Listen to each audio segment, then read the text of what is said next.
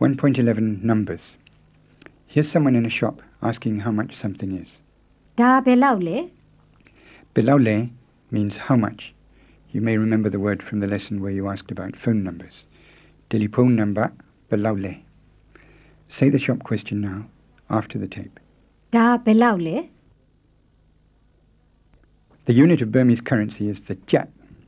In Roman spelling it's written Kyat, but in Burmese it's pronounced kyat. How much are these prices? Repeat the Burmese first, and then say the price aloud in English. 45 ကျပ် 45 kyats. 33ကျပ် 33 kyats.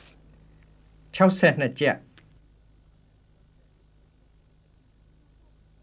62 kyats. 21ကျပ် 21 kyats.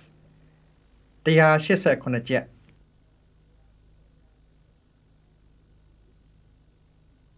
187 kyats.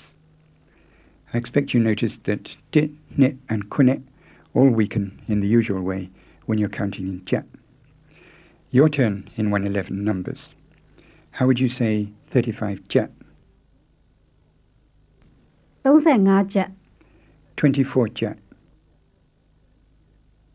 24ကျပ် And 152 kyat.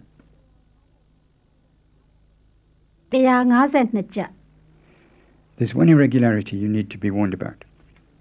When you have a price in a round number of kyat, 20 kyat or 300 kyat or whatever, any figure ending in a zero, then you leave out the word kyat. So, although for 29 kyat you say naseko kyat, when you come to 30 kyat, you just say thonze. There are one or two variants on this pattern, but on the whole, this is the commonest one.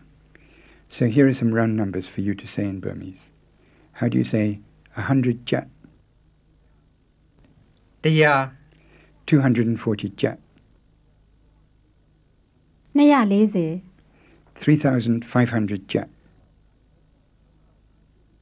3500 If you feel like taking a break at this point to run through all the new words and structures you've learnt so far, the review for Unit 1 will help you to do just that. It's in the review section, which is on the second side of Tape 4.